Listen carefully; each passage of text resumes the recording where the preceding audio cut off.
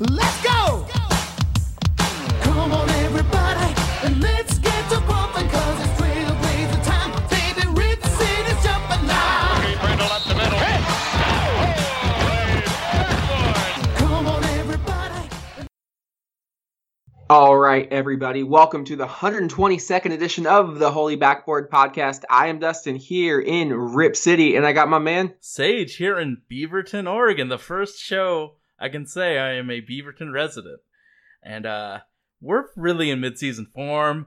When we opened up the podcast, I had my computer on mute. I was thinking Dustin was fucking up when it was really myself on mute. I couldn't hear you because everything was turned off. So I apologize for that, but you know, we're recording, everything's going well. I feel pretty confident about this show, but the starting was pretty damn rough.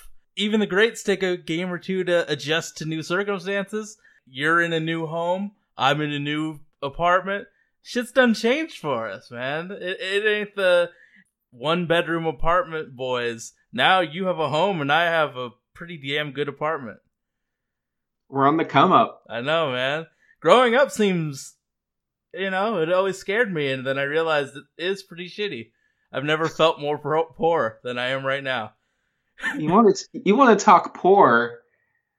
Bassie gave us a scare for the second straight Labor Day. Didn't eat or drink for about 72 hours. Had to take him to back-to-back vet visits, and you know, $1,000 later. I mean, thankfully my little man's in tip-top shape, but he scared us, and then my pocketbook, the bank account that took the hit. So you know, we're definitely all about those poor weekends coming up the next couple of months. You know, living off that top ramen, that mac and cheese life. So I mean, I've lived at your house for 2 straight weeks at one point in time. I know you don't have the mac and cheese and top ramen, you know, palate. You're more advanced than that. So to see you go back and slum it with the rest of us is kind of crazy. And you know, I took care of Bassie. I know he loves to eat. I have a sneaking suspicion he ate the food that I gave out for the other 2 kids because they were too frightened of me. So for him not to eat is, you know, pretty scary, and I'm happy he's all right. yeah, he's good, but also don't get it twisted. I'm about that ramen. You know, it's put a hard boiled egg in there, soft boiled egg, and whew, it's a game changer. I remember in college, like, I used to just steal hot sauce from Chipotle to make my ramen just that much better.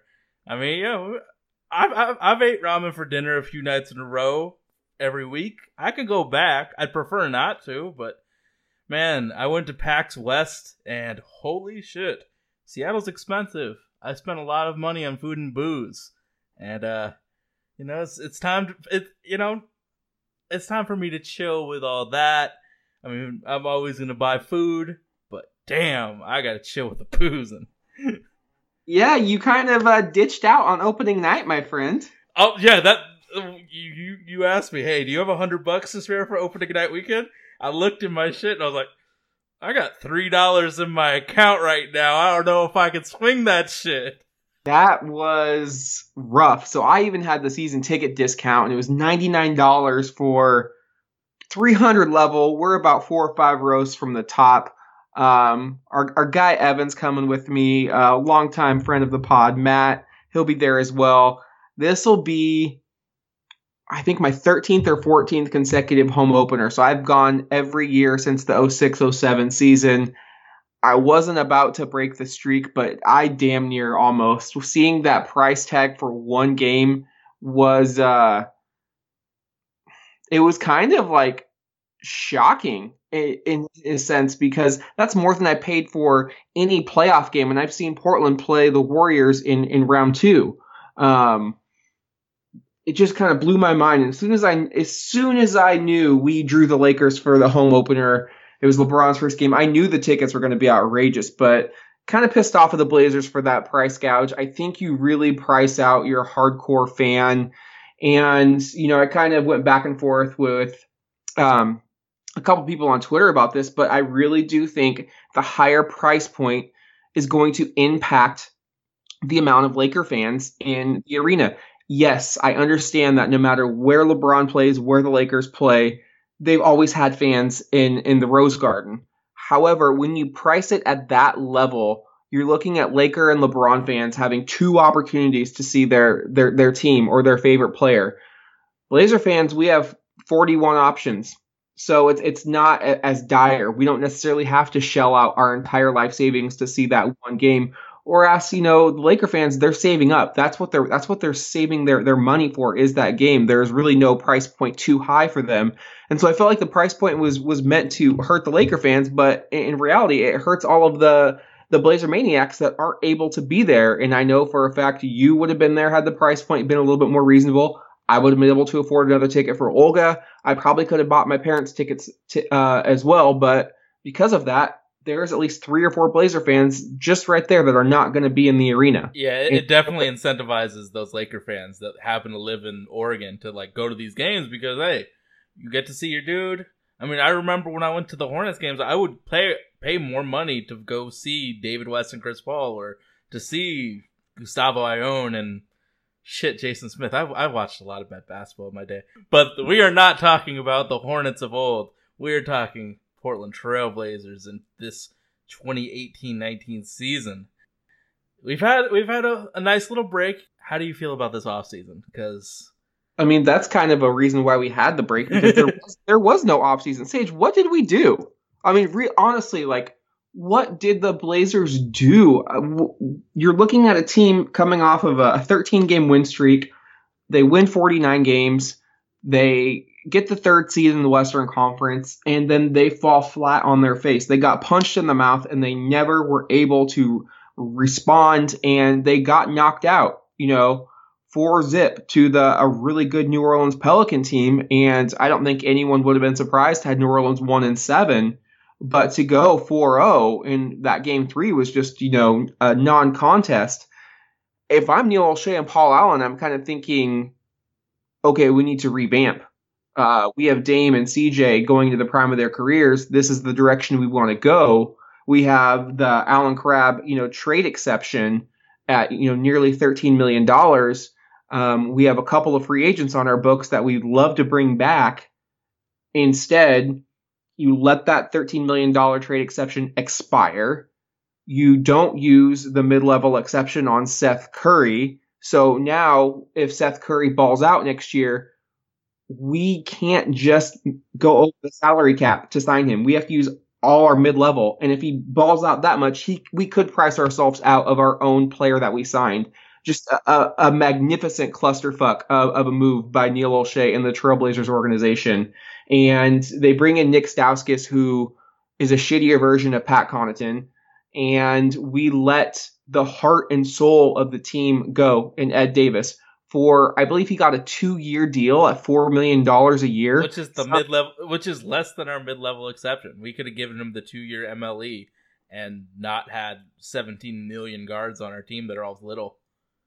What are the Trailblazers going to do? And we'll get into this. If Yusuf Nurkic gets hurt, we have no bench. We're one injury away from Myers Leonard playing meaningful minutes this year. We're one injury away from being a bottom feeder, not just a lottery team, a bottom feeder. That is the margin of error this team is deciding. It's so thin. It is so damn thin. It's literally one injury at a key position, and we're fucked. And I was not a fan of letting Shabazz walk. He got a very favorable deal going to Brooklyn. I felt like Shabazz was playing with an injury throughout the second, probably half of the season. And you could see his performance kind of taper off. But there were times when Dame, and CJ were that 3-guard lineup. And he specifically sparked wins on his own. And, we let him go.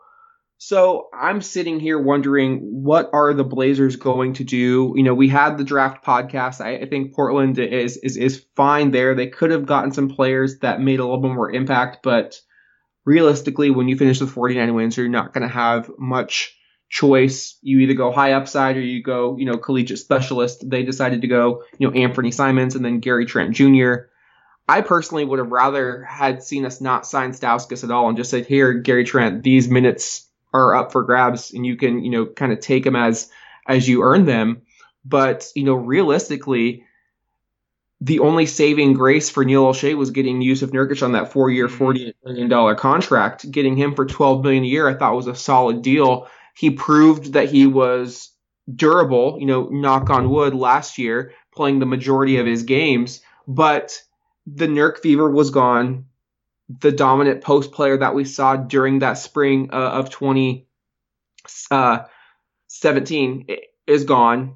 And he does provide a nice defensive presence, and I think he is an above-average center and a player in this league. But I don't know if you no longer can consider him the third part of your big three. I think he's now more of just a really solid starter. Yeah, and the thing about the 13-game streak was we were rebounding the ball really, really well. Nurkic, for as good as he can be, he's not the best rebounder in the world. Where we got our rebounding is from Al-Farouq Aminu and Ed Davis. So taking out a big piece of why we were dominant in the games that we really needed to win to get the third seed just seems silly to let him go for... I guess Seth Curry's good, and then we basically traded Ed Davis for Seth Curry and Gary Trent Jr., who we used part of the MLE on. And that just doesn't seem like a good trade in any aspect because of how useful his rebounding and offensive rebounding is. He kept so many possessions alive, and if you look at Ed Davis's numbers last year, he was the best offensive rebounder per all the advanced stats. So we lose that, and it's just frustrating because we have so many guards. We drafted a guard that has a lot of the skill set that Seth Curry has. I mean, he might not play a lot, but we have a dearth of those guards, and we don't have bigs. So it seemed like a weird way to spend the small assets that we have. And I mean, Nick Stauskas was there. He would have been there for a long time. We didn't need the first signing of this offseason to be Nick Stauskas. I would have waited and seen what was available. I mean, players like Jahlil Okafor went for the minimum. Guys that could have helped us, Tyrone Wallace, was there for a really team-friendly deal. So it seems like we just rushed into these signings when we could have taken our time because there were still good players available a week ago for us to sign. But rushing into it just seems like Neil, what the fuck are you doing? We had time. It's not like these good players that are going to get those big deals. Nick Stauskas was there. I personally would have loved to see them go after Vince Carter. Oh yeah, he would have been a great vet. Who's our vet now? Because Ed Davis is gone. Is it Aminu? And just think, we could easily trade Aminu this summer. He's a free agent. Add him and Mo Harkless, and we can get a piece. But where is the vet? There is no vet on this team unless you think Dame Lillard can be the star player, and then the vet that teaches all of these young dudes how to play the game in a professional setting. Yeah, it's kind of tough when you ask your star player to be the vet, to be the role model, to be the guy that takes everyone aside. You have to have your star player, and you have to have basically his bodyguard. And that's essentially what Ed Davis was, that voice in the locker room, that guy who was just going to make sure everybody was on their P's and Q's. And it's just not a good look when your franchise player says, I want to bring this guy back, and he leaves day one of free agency to one of the worst teams in the league on a damn good contract, a really cheap deal. I don't know what that says. I know Neil O'Shea is obsessed with his own draft picks, and I'm sure he is smitten by Caleb Swanigan, but we've discussed this, ad nauseum. I don't think Caleb Swanigan is Ed Davis. Can Caleb Swanigan produce at the NBA level? I don't have my doubts there. I think he's an extremely gifted passer. I think used in the right system, he could be a nice pick and pop player, but he's not going to be able to score around the rim like Ed Davis. He's not as crafty as a guy like Zach Randolph because they're similar size, both really non-athletic. Mm-hmm. So he's going to have to really work on that part of his game. And we're not even factoring the defensive aspect. Yeah, the help side defense, man. Ed Davis was an extremely strong defender, and we're not going to get that with Caleb. The whole idea that Neil said, we had to let Ed go because we saw that spacing was evident in that New Orleans series.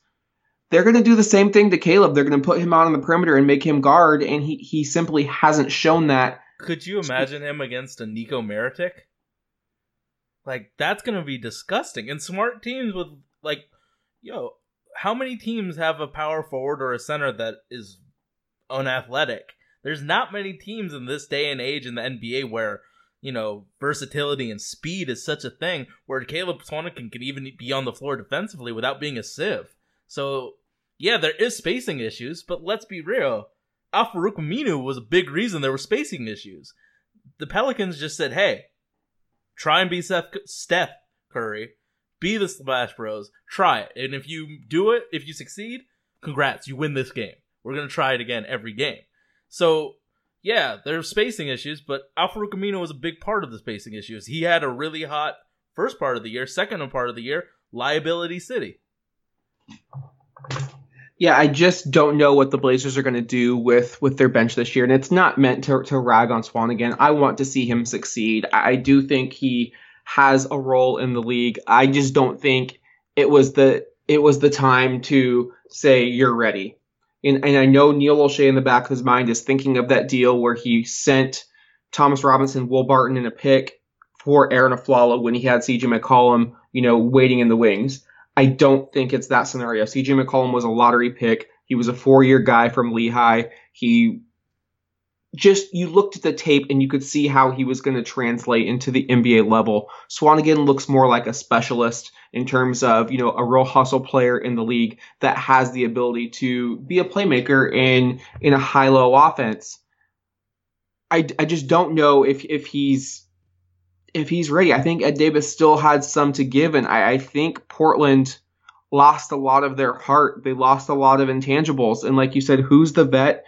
Who's the bench? I mean, we look at the bench, Sage, and at point, we're looking at Wade Baldwin and Seth Curry. The 2 guard, Nick Stauskas, Gary Trent, Anthony Simons. Our backup guards, what really concerns me is there is not a traditional distributor. There's not going to be someone who's looking to set others up. And I think that's what you really need in a backup point guard. Don't get me wrong. I really actually do like the signing of Seth Curry. I think he's going to have a breakout year. I think it's going to go down as one of the better moves of the offseason. But the key for Portland this year, I think, is Wade Baldwin. We all fell in love with his defense. And he had, one good game against Memphis where he was able to take defenders off the dribble. Can he sustain that? He looked superb in Summer League. Can he really take the reins and grow into that Shabazz Napier role? I'm thankful they brought him back. I have high hopes for him, but I've fallen for that trap before where I see a young player come in and show out, and then it's just not sustainable. So then that's our really green backup guards. You look at the wing, and you're looking at Evan Turner and Jake Layman at small forward. I'm not comfortable with either of those two seeing any NBA action. Turner, we've spoke about for the past 2 years. He just does not have a role on this team. He needs the ball in his hands to be effective. He bogs down the offense, and it's every 3 or 4 games where he's actually hitting. Layman looked good in Summer League, but again, that's Summer League. Summer League, yeah. And then where it gets really scary is our backup bigs. You've got Zach Collins and Caleb Swanigan, second-year players, and Myers Leonard. So we went from having a surplus of bigs, adding an Ed Davis and Noah Vonleh into the fold, to now I think we are so understaffed at the power forward and center positions that, Sage, I am really, really worried about this team. Just looking at the roster, I think Neil O'Shea's plan is to wait it out with these contracts, and I think that's the right move. But I think you can wait it out and also, give Dame and CJ a lifeline. Like this, Ed Davis was a lifeline. Looking at this, the backup front court positions, like I'm looking at the depth chart on ESPN, and it's just, I keep looking at it and it's not getting any better. You can't find a legitimate NBA backup on that. Zach Collins has potential. He definitely does, but there could be a case that he's the starter. Yeah, I want to, pump the brakes on the Zach Collins bandwagon, because for all that he showed last year, he still had a ton of shots that he missed, and he got a ton of open looks. So I'm hopeful for his progression. I do love his defensive, abilities. To the potential. But I think for Portland to really break out this year, he's going to have to move into that starting lineup. And I think you're going to need to see him play alongside Nurk for this team to really kick into overdrive, because we've seen Al-Farouq Aminu at the floor. Portland has peaked with this starting five. Absolutely. And honestly, he's very tradable now. Didn't ESPN make him like the 87th best player in the league in their stupid-ass list that no one should really pay attention to? Well, I think it was Sports Illustrated, and yes, it was a horrible list, but 4 Blazers made the cut. I believe Dame was 15, CJ 32. Yeah.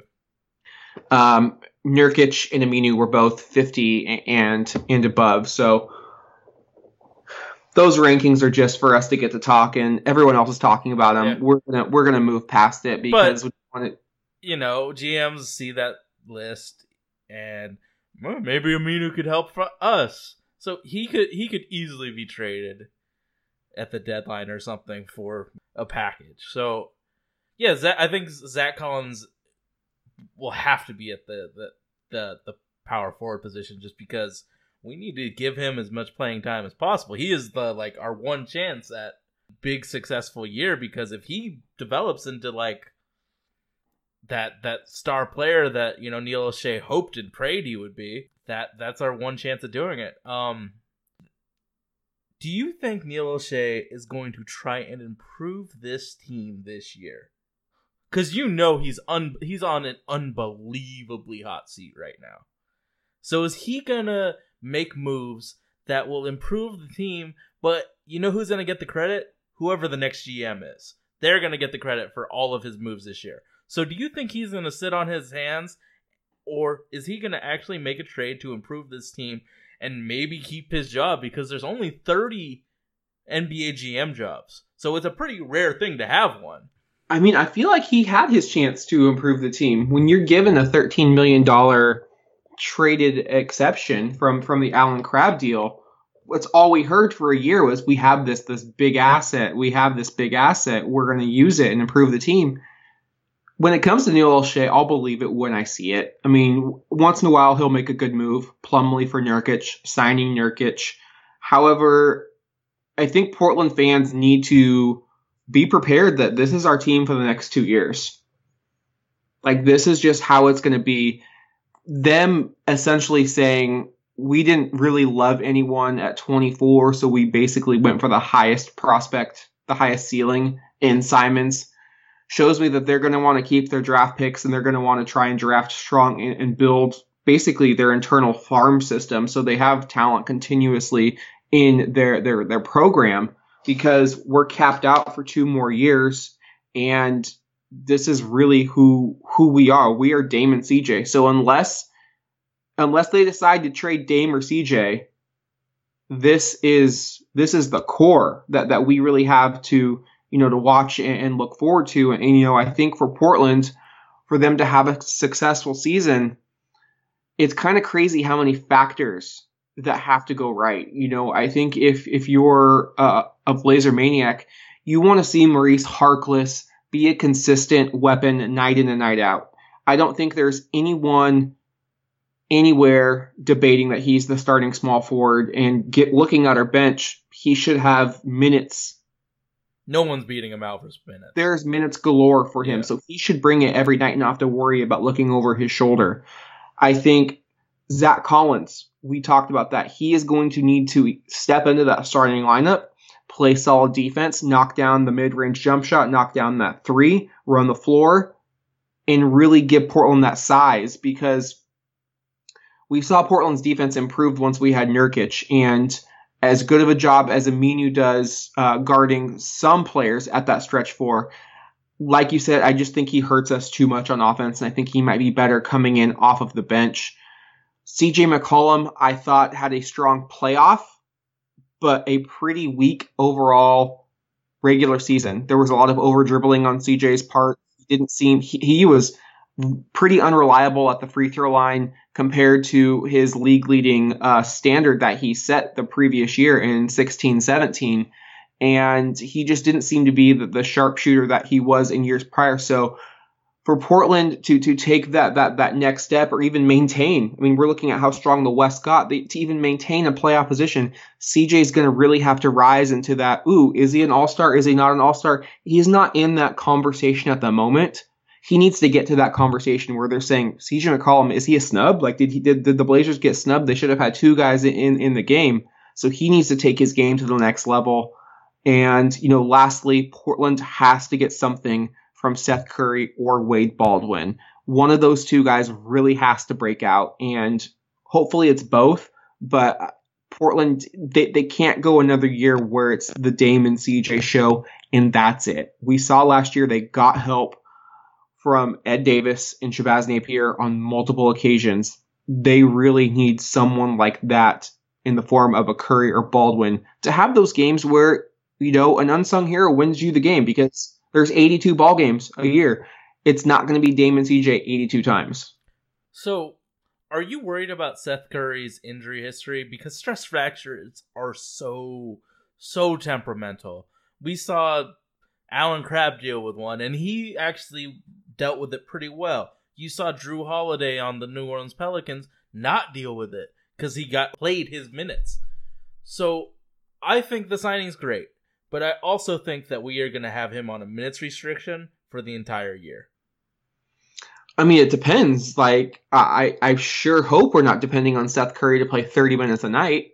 I mean, I would hope he could play 24. I don't think that's asking too much. He did sit out all of last year, so really it's either it's healed or it's not. And I think we'll find out pretty quick. So again, if he goes down, then you kind of have to look at next man up. I guess that's why they drafted a Simons or a Trent Jr. Like, you're just going to have to go in there and get buckets. And I was waiting for someone else to bring this up, and I think I saw someone on Blazers Edge post something about this. Damian Lillard, he can get that $240 million extension next offseason or the offseason after that. How good do the Blazers have to be for Damian Lillard to say, you know what? Hell yeah, I'm riding this out with this team. I'm having a hard time buying any of this Damian Lillard wants out nonsense. I think it's really all media driven. I do as well, but there is a level of play that I think we have to be like a playoff team that has potential for him to sign that dotted. Like that is his career in Portland. If he signs it, it's 5 years. He's making a lot of money. He's making 35% of the cap, but he is signed in that dotted line to Portland forever. So I would assume that he has this team has to be at least good for me to want to sign here. Or do you think he'll sign on the dotted line regardless because of the money that he could earn versus going anywhere else where he's losing out on 10% of his net worth? If Portland can't convince Damian Lillard that Portland is the best place for Damian Lillard, I think we all just need to quit basketball as Blazer fans. We're looking at a superstar level player who has embraced the city like no other Trailblazer probably in history. And it's amplified even more given all of his praise to the Rose City on social media, what he does in the community, how he impacts things on and off the court. Really a leader by example, and basically saying every offseason, this is my team. I've always been a guy that wants to lead my team. I'm not about to jump ship and join a bandwagon super team. So I have to, based upon what Dame says, he's going to want to come back. He's going to get a huge contract. And like I said, these next 2 years may be bleak, and maybe that's what Neil Olshey has discussed with Dame. Like, this is going to have to be the team we ride with. But in 2 years, actually next year, Al-Farouq Aminu comes off the books. Then the following year after that, you got Evan Turner, Maurice Harkless, Myers Leonard. Those guys are gone. If you continue to just work the cap, take on team-friendly deals, maybe you have to move a Nurkic just to get that $12 million off the books to, I'm not a capologist. I'm not going to go and look at what the cap's projected to be in 2020. But if you're getting rid of all of that salary, there's got to be something that you're able to add on there. And I guess that would also depend on when Dame signs that extension, so it doesn't eat up too much of that cap right off the bat. But it seems like if there's a 2-year plan, if he's been briefed on it and says, hey, this is what we're going to do, are you cool with it? Like, there's a potential chance that we could bring players to you. Are you cool with that? Obviously, there's a huge level of risk because Portland has really never been able to draw free agents to the city. But really, the Blazers don't have any other option. They're going to have to keep drafting incredibly well because when you have players like Damon, CJ, and Nurk, you're never going to be bad enough to get in that top half of the lottery. You're always going to be hovering around the teens, sometimes in the mid-20s like they were this past year. So that puts the onus on ownership and management to scout extremely well and try and find those diamonds in the rough. But, back to your question, I just have a hard time seeing Dame Lillard really wanting out. I think it's media-driven. People are saying, I think it's more people are inquiring about Dame than the other way around. And it's the same thing about Anthony Davis, which you heard for years. Oh, he's going to leave. He's going to leave. I don't buy it. So you said that is Rod Strickland the best free agent we've ever signed? Strickland, Brian Grant, Andre Miller. Those are probably our top 3. So would you be more of a fan of when Evan Turner and all that money is, they're on their last year and they're actually tradable? Would you rather trade those guys for actual players that are good and say, we made these trades, this is our free agency right here. Here's established assets that are on multiple year deals. This is our free agency. It's this dude, and this dude, and we traded all of our bad assets for it, or all of our expiring assets for these guys, and this is our free agency. So we may not do anything at free agency, but this is the team that we've built. Or do you think we're gonna try and talk to the free agent of the day? I really think it all depends on that crop of 2020 free agents, the realistic probability of those top guys. Do you think they're locked in? I mean, Neil O'Shea knows. He talks to agents. He can see, is this guy looking to get out? Is this guy, wanting to stay loyal? And what players are you bringing in for these trades? I think whatever gives you the greater return, you go with. I don't think you put yourself, you don't, silo yourself into one camp or the other.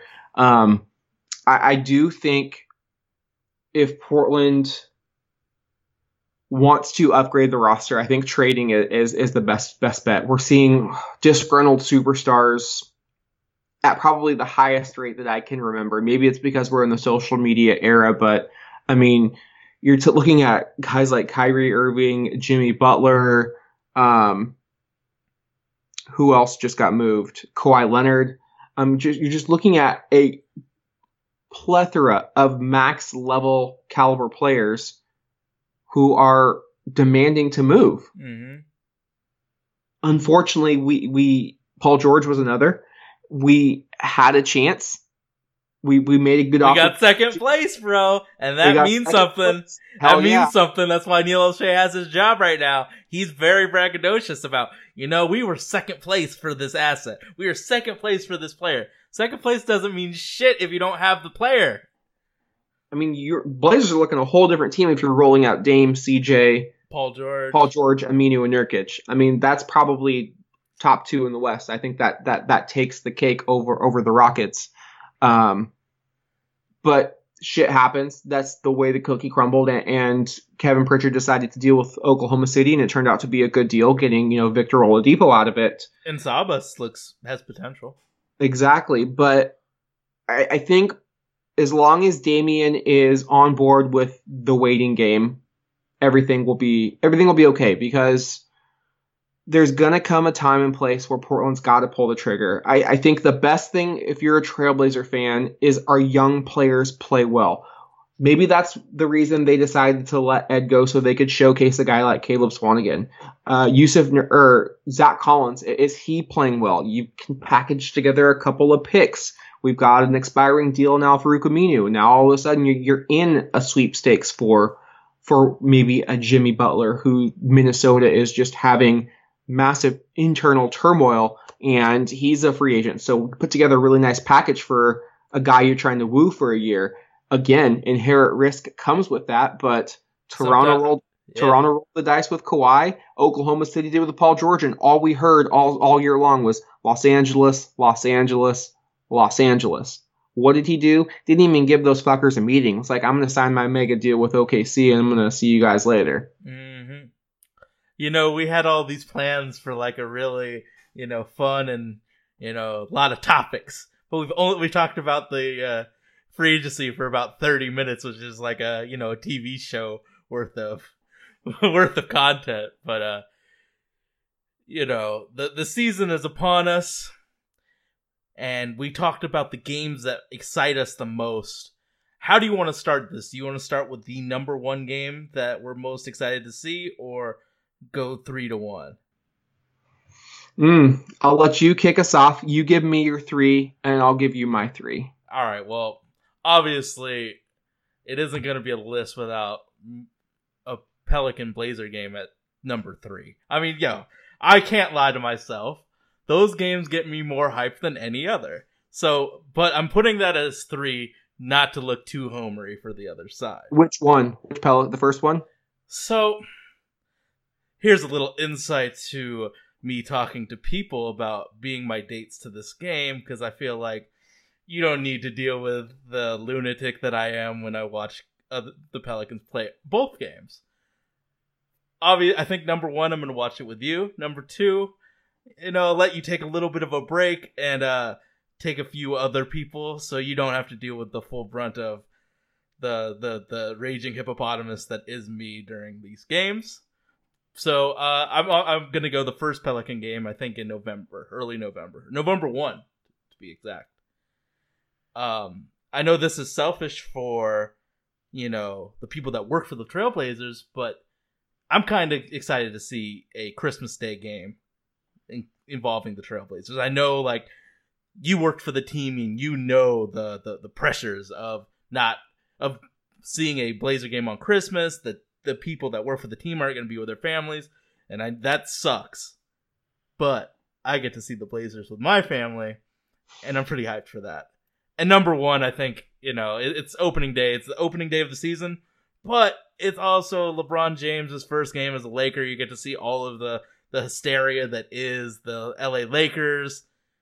I'm sad that I won't go, but my wallet really thanks me. So what are your 3 teams? Starting at number 3, I've got Sunday, April 7th versus the Denver Nuggets. It's the second to last home game and the third to last game. It is the back-to-back, is the second half of a back-to-back with Denver. So that's Friday, a tough April one. 5th, we play in Mile High City against Nuggets. And then Sunday, they come back to Portland. The series has been predominantly home dominated by each team. And the reason this is my number 3 game over all of the games is because I expect a photo finish just like last year, where basically 2 games separated you from the 3rd seed or the lottery. And I think Denver is going to be a team primed to make a playoff push, just like the Trailblazers. This could frankly be for the division title. This could be for a playoff spot. This could be for seeding. I just have a gut feeling that it's all going to come to head on that night, Sunday, April 7th, against the Nuggets. That just to me seems like it's going to be a fantastic matchup. It's always great because of the Nurkic, Jokic, storyline. I wish you guys a happy summer. Portland has made the playoffs the past 2 years. Denver, while always considered as an up-and-coming team, still hasn't quite put it together. You've got Will Barton coming back, who has made himself into a fabulous NBA basketball player. They have got a lot of young guys who are still trying to find their niche in the NBA. You got, Jamal Murray and Gary Harris. And then you've got this addition in Isaiah Thomas that I think really went under the radar, and I think he's going to have a fantastic year. And if he buys in, that Denver team could be really dangerous. So that's definitely why I put that game as my number 3. My number 2 game is the first Oklahoma City game we play against them. That is January 4th. I traded this ticket, so I have half-season tickets, so I'm going, but I gave up the other half to Evan in exchange for one of those Fire 2018 Las Vegas Summer League t-shirts. All right. So, anytime I get to go to a game with Evan, it gets pretty wild. We always, get the bruise, and he's pretty much a good luck charm in that regular season when we win. We saw the Warriors, the Wolves, and the Thunder last year. That was all part of the 13-game win streak, and we came out, unbeaten. So hopefully we get to see that continue, because the Thunder Blazer games are always amazing, regardless of whether Kevin Durant is there or not. Westbrook just doesn't seem to play. He gets so emotional during these games, bro. There's just so much. He tries to play Dame. He plays Dame ball when he's not the type of guy that should be pulling up from 30. Like, slash. You're really good at that. But nah, he's like, he gets emotional. Like, there's someone that just gets up in his crawl about it, and he's just like, I'm Damian Lillard. You stole my number one game. I mean, I think it's got to be number one for a lot of people. But Blazers Lakers opening night, Thursday TNT. I really. It doesn't even matter that LeBron's on the Lakers. It's just Blazers Lakers. As soon as I found out that we were opening against them, like, it kind of kickstarted my energy for the season. I was pretty down after the offseason that we had, especially after the way we finished the year against the Pelicans in the postseason. But to know we're kicking it off against the Lakers, we finally get them twice in the Rose City. And in fact, they come back pretty frequently on November 3rd. So both of those Laker games are ones that I'm going to look forward to. Just the arena just has a fever pitch to it. You can just kind of feel the energy. Everyone's jacked up. Dame usually has incredible games against the purple and gold. Just look back to that streak he went on in Los Angeles again during that 13-game winning streak, and hitting that game winner over Brandon Ingram. I think that's going to be a fantastic game. And when everyone was like, why did they choose Blazers as LeBron's opener? And I kind of wanted to say, are you fucking stupid? Like, the Blazers and Lakers have some of the most classic contests. The Lakers have so much struggle playing Portland in Portland. Portland fans hate the Lakers. I know it may not be Lakers' rival, but it's our rival, and we treat it like that. And it's gonna be one hell of a ride.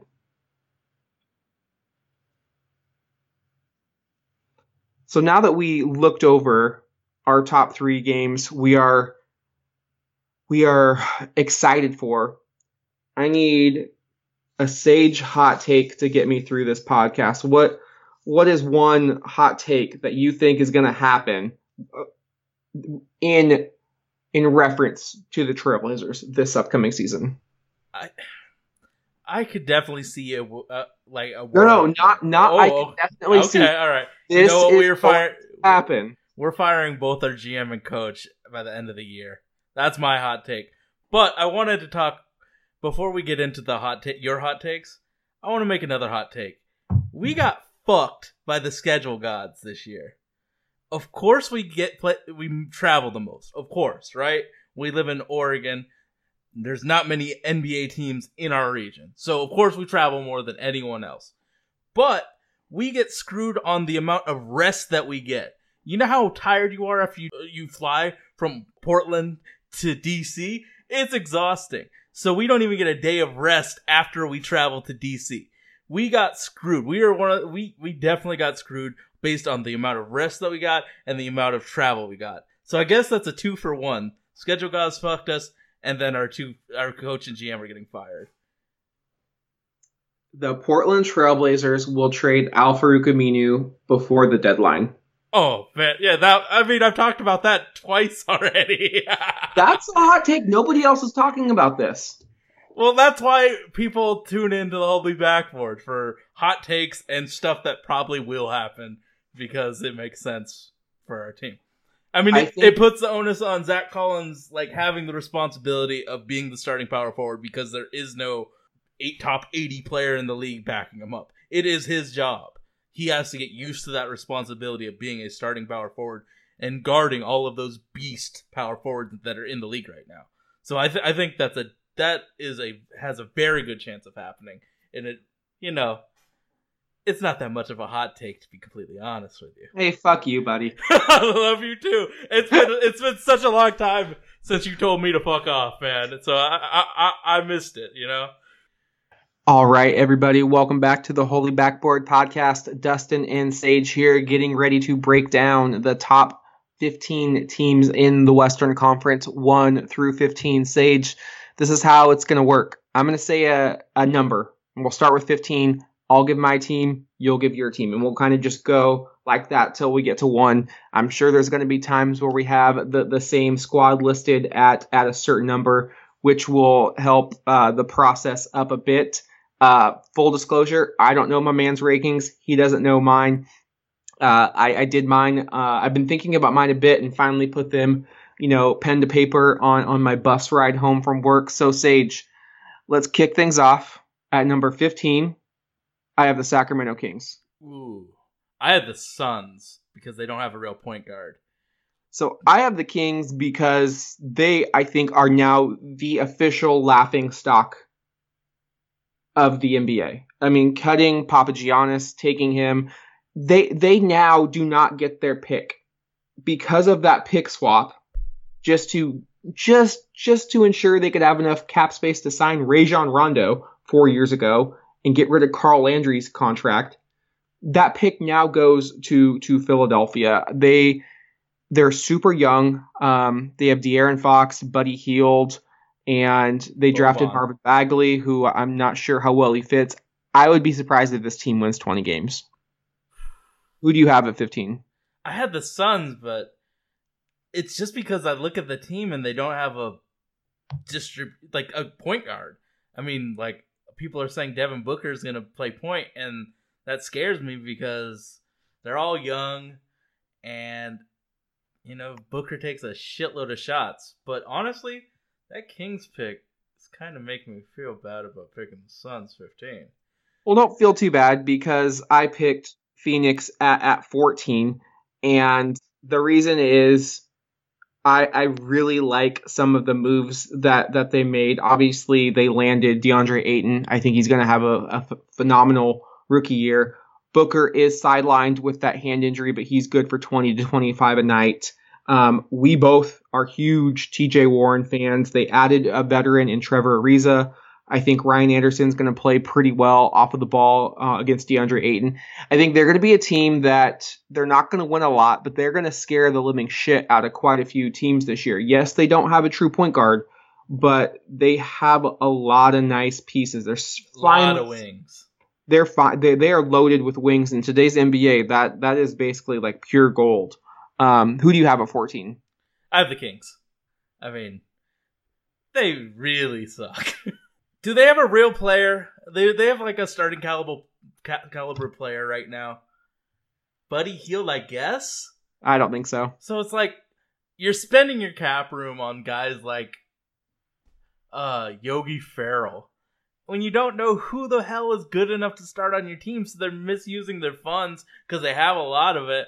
But like, you're signing players to contracts where it's like, yeah, it's a role, but our young guy probably could use those minutes as well. But yeah, those two teams are easily bottom 2 of the West. At 13, I went with the Dallas Mavericks. I do like that they picked up Luka Doncic. I think Dennis Smith is going to have a breakout year. And they brought in DeAndre Jordan. However, looking at their bench, it is a shit show, and that's the reason I don't have them higher. You never know how much Dirk's going to play. Wesley Matthews has had injury concerns, and I don't think that their bench, Maximilian Kleber, Dwight Powell, Devin Harris, Dorian Finney-Smith, JJ Barea, I think that could be the worst bench in the entire league. That's why I don't have them any higher. Who do you have at 13? I have them as well, but it's like, how do you think Doncic and Dennis Smith will do as a duo in the backcourt? Because they seem to both really need the ball to be successful. So who's going to take that backseat? Is it Dennis Smith Jr., even though he looked pretty damn legit in spurts last year? I mean, I think it's too soon. It's just too soon. I think one of them is going to have to come together with the jump shot and just learn to play off the ball. I think Dennis Smith has a better chance at playing off of the ball, if I'm being perfectly honest. What was your player comp for him last year when you saw him play? Dennis Smith? Yeah. Stevie Franchise? Yeah, so it's like, it's a legitimate point guard. At least Stevie Franchise was for a while. I mean, that's why he has the nickname Franchise, because he was the franchise player for a while. So it's like, damn, you're taking away his ability to be great for Doncic, who honestly could be transcendent, so it might be worth it, but damn, that sucks for Dennis Smith Jr. At 12, I have the LA Clippers. Mm-hmm. This team was hard to peg. I almost put Dallas ahead of them. They have a lot of players who I don't think will end up in a Clipper uniform at the end of the year. They have a lot of trade assets, man. Avery Bradley, Lou Williams, Patrick Beverly, Danilo Gallinari, Tobias Harris. I mean, Marcin Gortat. They have a lot of players that they could. Harrell as well. They super hustle, man. Brought back Harrell. It's just a weird group of basketball players that I don't really love. It's kind of like a fantasy basketball team, bro. Like, let's just throw all the mid-level guys together, see what the fuck happens. Did you have the Clippers at 12 as well? Yeah, I did. I mean, it's just up. Like, they have assets, but I don't know how they play together. And Gortat's been washed for this entire year, so to expect him to do anything is asking a lot. I mean, this team would have been dope in like 2014. Oh my god, dog! That would have been the squad, bro. You would have had so much scoring. I think they'll beat us, though. They have a lot of players that are designed to beat the Portland Trailblazers, so don't be upset when they beat us. I'm not. Just so many wings, and if Patrick's healthy, Dame eats Patrick for breakfast. I ain't worried about no clip show. Okay. At 11, I have the Memphis Grizzlies, and I think this is where it really starts to get competitive in the Western Conference. Probably any other year, Memphis would make that top 8. They went out, they signed Kyle Anderson away from the San Antonio Spurs. Dylan Brooks, the Oregon product, had a phenomenal... Did you think he was going to be good? I had no idea he was going to be this good. He played 4 at Oregon and really looked slow at playing the 4. Like, he just looked overmatched, and he didn't look slow playing the 4. He looked slow when he played the wing, but when he played the 4, he looked really well. Now he's playing the wing, and he's able to get a shot off. No, that was a steal by Memphis. Marc Gasol and Mike Conley. Like, we've seen this show before in Memphis. Neither has been able to stay healthy. Primarily Conley. Gasol's 33. Their wings are just shit, though. They haven't had a good wing since Rudy Gay, and I don't think Rudy Gay is all that good. So, have them at 11. Who do you have, Sage? I have them as well, but, man, I was so worried that they would pick Doncic. Because I think that would have made that team scary in my mind. But the guy from Michigan State, like... Jaren Jackson. Jaren Jackson could be very good, but he doesn't scare me like Doncic would have in that uniform, so I'm very happy that they picked him at 2. At 10, I have a bit of a wild card, and this is projecting a bit. I have the Minnesota Timberwolves. Woo! That's a drop-off. And they have talent, but they are going to implode. Jimmy Butler does not like Karl Anthony Towns. Yeah, Andrew Wiggins has not taken that next step. Tom Thibodeau has been granted GM and coaching powers, and that just never works out in the NBA. And he's bringing back the 2012 Chicago Bulls like it's a high school fucking reunion. And they just got Luol Deng. They have Taj Gibson. They have Derrick Rose. They're probably going to get Joakim Noah. It does not seem like a recipe for success. And I don't think they have a true leader on that team. It's certainly not Jeff Teague. Karl Anthony Towns has kind of disappointed me. During his rookie year, I was like, this guy's better than Anthony Davis. Like, he's going to be better. And he just has not proven that he is that type of star franchise player. Yes, he is incredible, top 20 guy, but he doesn't have the intangibles that a guy like Damian Lillard has, that you can just trust your franchise with him. So Jimmy Butler's a free agent at the end of the season. I expect he will be moved at the deadline. Absolutely. Things are going to get bad in Minnesota. They do not like Tom Thibodeau. I just don't see it working out at all. That's why I have them at 10. Who do you have, Sage? I had Denver. But what I will say about Minnesota, is, man, even the people at Dash Radio hate Tom Thibodeau. So when people that watch this team every single day, like we watch the Blazers, hate their coach, it means something.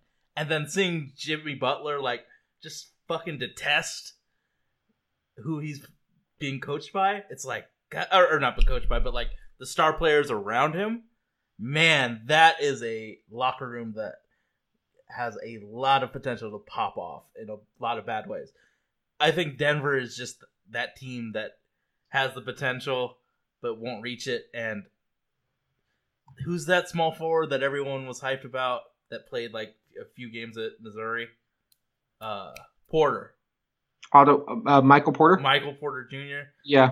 Like, I think it's fantastic that they got him, but it's not ready. I don't think they're ready yet, and that defense scares me, man. Paul Millsap's the only defender, and Gary Harris are the only two defenders on that team.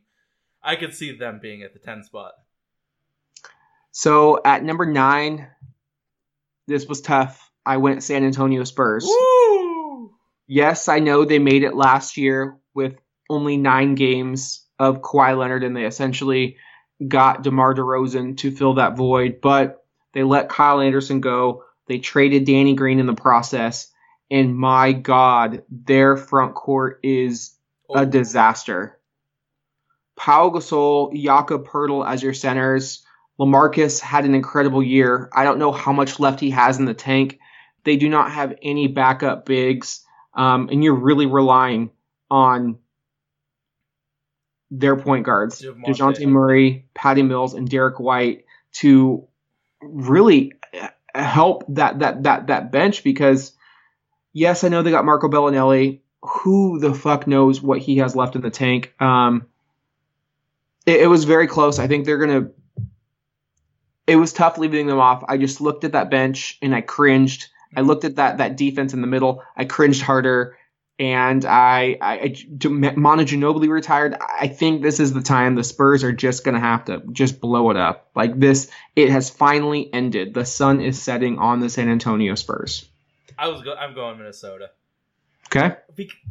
Man, Popovich is transcendent. He's so good that he could take this piece of shit team that he has and turn it into, something okay that will get eliminated when they play the Warriors. I just can't. I don't have the testicular fortitude to say this team won't be in the playoffs. So Minnesota's my team at 9. So at 8, I have the Denver Nuggets. Initially, I was going to leave them out, but I really love that pickup of Isaiah Thomas. Mm-hmm. I think he's going to have a bounce back year. He was a top 5 MVP candidate just 2 years ago. I don't love the fact that Jamal Murray is going to be their starting point guard. I think they need more of a true distributor. They play very hectic, but they have one of the best home court advantages in basketball, playing above altitude. Millsap, his health is key. He missed like 3 or 4 months last year with the wrist, and he never got fully, acclimated to the offense. I obviously love Will Barton. I think their Achilles is going to be not having a star player. I don't believe Jokic is a top 20 player. I'm not buying his hype. He is a really awesome third wheel to have. Mm-hmm. And Gary Harris is an awesome young player to have coming up. They got a lot of third wheels, man. Yes, they have so many third wheels, and they have so many pretty good players. Mm-hmm. They don't have that star that's going to put them on the back and get them that bucket when they need it. I've heard a lot of people putting them at 3rd in the West, home court advantage.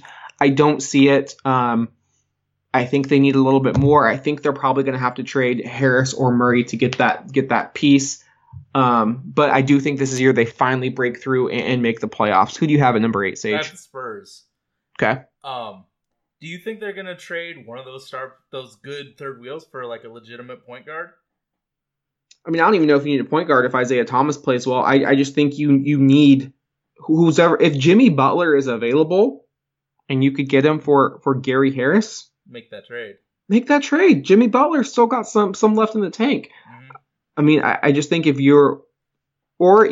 they really do believe that those two guards, Murray and Harris, are going to grow into star caliber players, then by all means let that cake bake, because we know the Warriors aren't going to lose for the next few years. So it just really depends on your internal timeline. At number 7, I have the LA Lakers. This is only because of LeBron. I hate every other offseason move that they did, and I wouldn't be surprised if they do miss the playoffs. If LeBron misses any time, I just don't know what they're going to do. McGee is a knucklehead. Rajon Rondo comes with quite a bit of baggage. Lance Stevenson's a knucklehead. Kentavious Caldwell-Pope couldn't travel to certain games last year because he was on house arrest. I really don't love their team or their makeup. This is the LeBron James effect. That is 100% the case here. The one thing I will say about Rondo, I think he will be good for Lonzo Ball. Because Rondo really takes pride in making sure that his other point guards are on top of their shit. I mean, look what he did to Drew Holiday. Like, dude turned into, an all first team defensive player, turned into a pretty damn good scorer. Like, that Rajon Rondo effect definitely will help Lonzo. But, man, I didn't like any other moves. Who do you have at 7? It's between us and the Lakers. And Who did you pick? I wanted to be a homer, so I picked the Lakers. So I was flip-flopping as well. I do have the Blazers at 6. To be completely transparent, I could see Portland as high as 3 and as low as 11 this year. Absolutely. But I'm not trying to put that juju in the world right now. Like, anything is possible right now. No games have been played. Everybody's healthy, I think. So, we're good to go for right now. And if LeBron is getting the Lakers the 7th seed, the reason I have Portland in the playoffs is solely based upon Damian Lillard. Yep. That is the only reason I have Portland in the playoffs. I think if I think he is as good as he is, he will find a way to get this team there, bearing any injuries to any key personnel. It's going to be a struggle. They're going to have to minimize the amount of consecutive losses, try to string together a series of wins, like 3 out of 4, 6 out of 8, protect home court. You cannot lose 7 to 8 straight consecutive games on your home floor. You got to win 30 plus on your home court and beat the teams you're supposed to. I mean, no more losing to the Dallas Mavericks and the Memphis Grizzlies. I mean, Portland needs to show up and show out this year, because I think the seats are hot. The birds are, the voices are talking, and I think those chirps are only going to get louder and louder if this team does not make the postseason. At number 5, I have the Utah Jazz. I'm not quite buying into the hype that they're the 3rd best team in the West. Some have them as the 2nd. Rudy Gobert has still not shown an ability to stay healthy for an entire season, and he is really their X factor. The Jazz kind of go as Gobert goes. But they do have a full season with Jay Crowder, which I loved that pickup. Ricky Rubio just fits that team like a glove. Ingles, I don't know how he gets it done, but he is just an assassin from that 3-point line.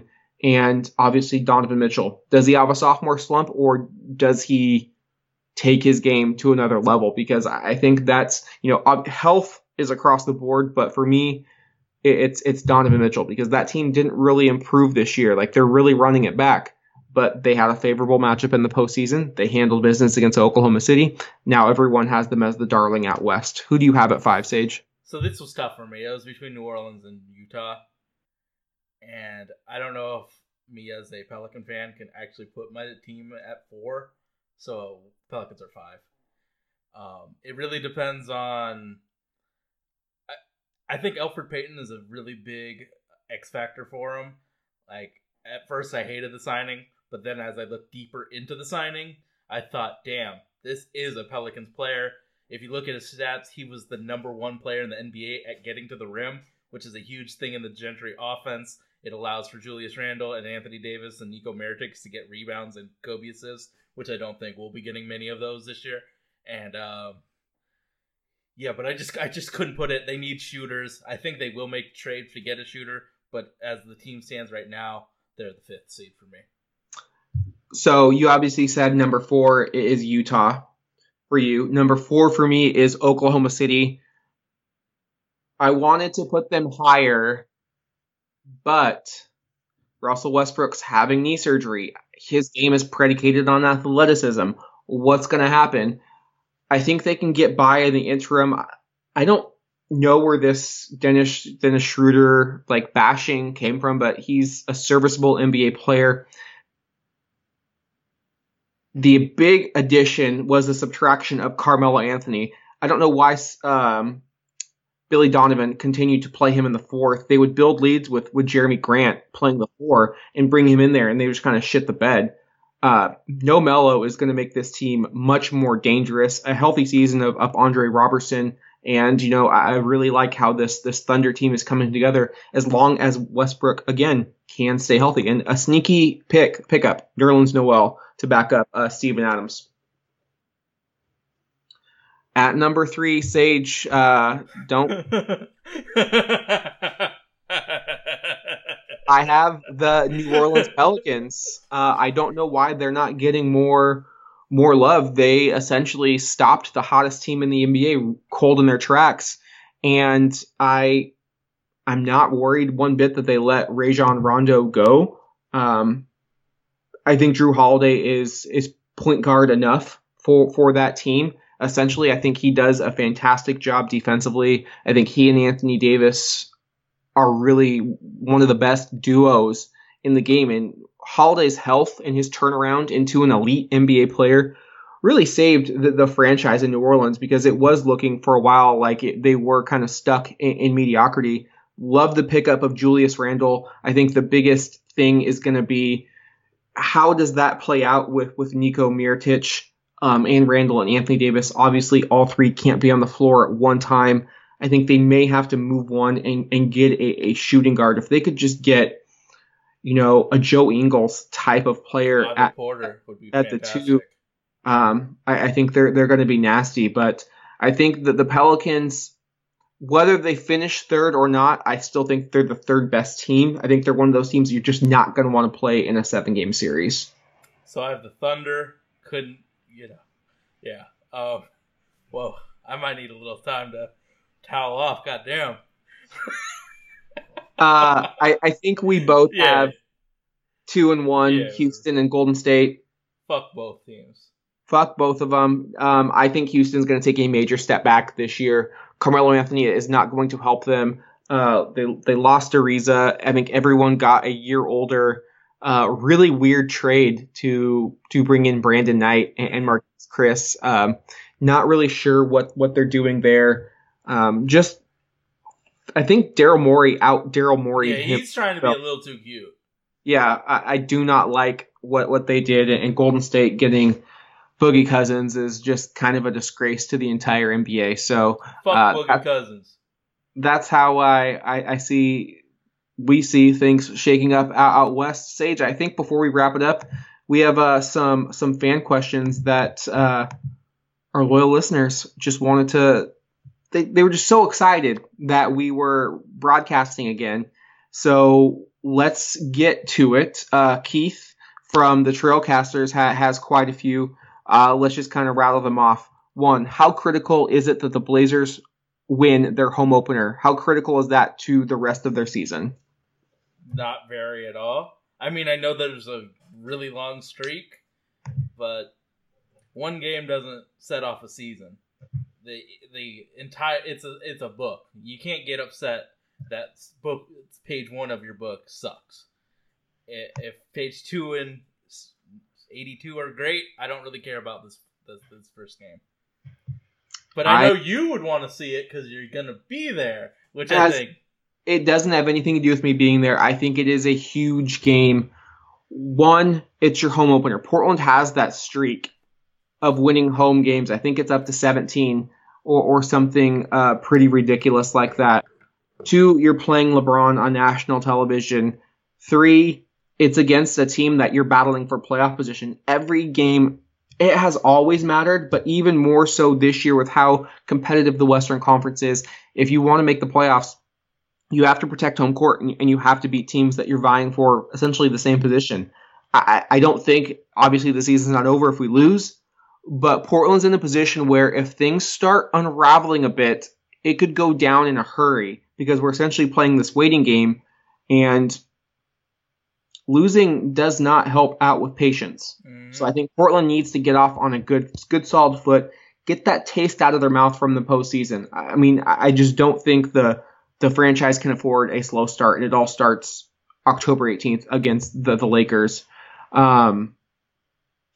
Does Anthony Simons get rotation minutes before the All-Star break or after? I think he's going to be a redshirt player this year and just learn from Damian and CJ. I mean, like, greatness breeds greatness, and this kid is will be like a sponge this year. I don't really think he'll play that much, but he's going to learn a lot from our 2 star guards. And if he plays a lot, that isn't good for our team. I'm just saying. Yeah, we're fucked if Simons is getting minutes. I'll leave my answer at that. And lastly, how many more threes will Portland make this year? Do you think our 3-point shooting will improve? Yeah, because Al-Farouq's going to have to take less by default of adding Nick and Curry. So I guess it will. But I don't know how much it would improve. Maybe a game of a shot a game or something like that. Something really minimal. I don't expect us to be shooting a barrage of threes with the shooters that we have. It's still like only 3 shooters.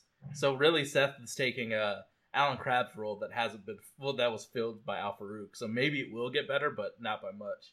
Yeah, I'm already getting on that Seth Curry bandwagon. I think he's gonna be a flamethrower this year. So I think we'll definitely hit more threes because he's gonna be. I think we're gonna see a 3-guard lineup of Seth, CJ, and Dame, and I think that could cause some problems for defenses, given that spacing and the accuracy from beyond the arc. Lastly, from David McKay, wants to know what happens if Yusuf Nurkic goes down. How does that impact our defensive rating? It affects it a lot because we don't have shit backing him up. So, I mean, Nurk's health is a humongous key this year. Unless we swing a trade for someone respectable, we have non-respectable-ass backups, unless you think Zach Collins can play 5 for the time that Nurk's out, man. That scares me so much that a big chunk of our season is dependent on Nurkic staying healthy. And I mean, like, you're 300 pounds and 7 feet. Shit goes wrong sometimes. So that makes me nervous, man.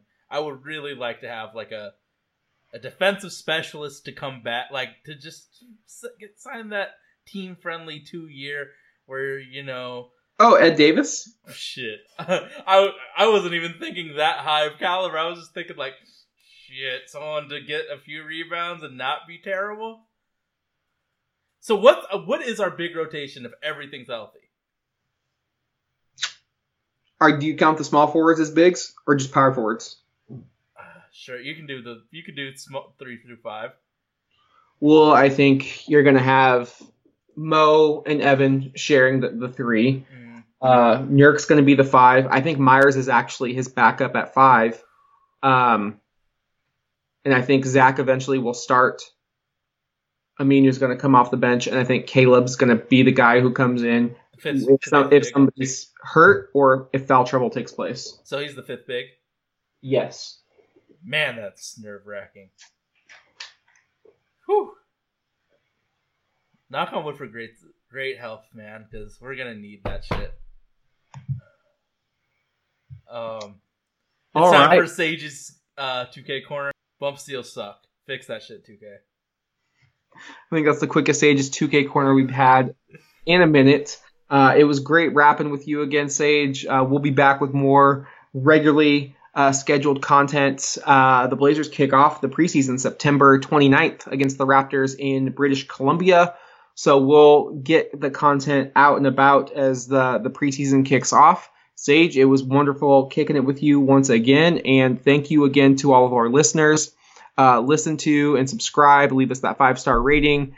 You can find our podcast, Holy Backboard, on iTunes, Stitcher, SoundCloud, and Google Play. We're on Dash Radio Tuesdays, 2 to 3 p.m. Sage, any final words? Tell a friend to tell a friend about us, man. Word of mouth still is important. If you fuck with us, if you really fuck with us, tell your friends about the Holy Backboard. And we keep it real here. And, it was really great to be back. I'm really excited basketball is here. And we out of here, man. Wherever you may be, this is Bill Shinley. Good night, everybody. Let's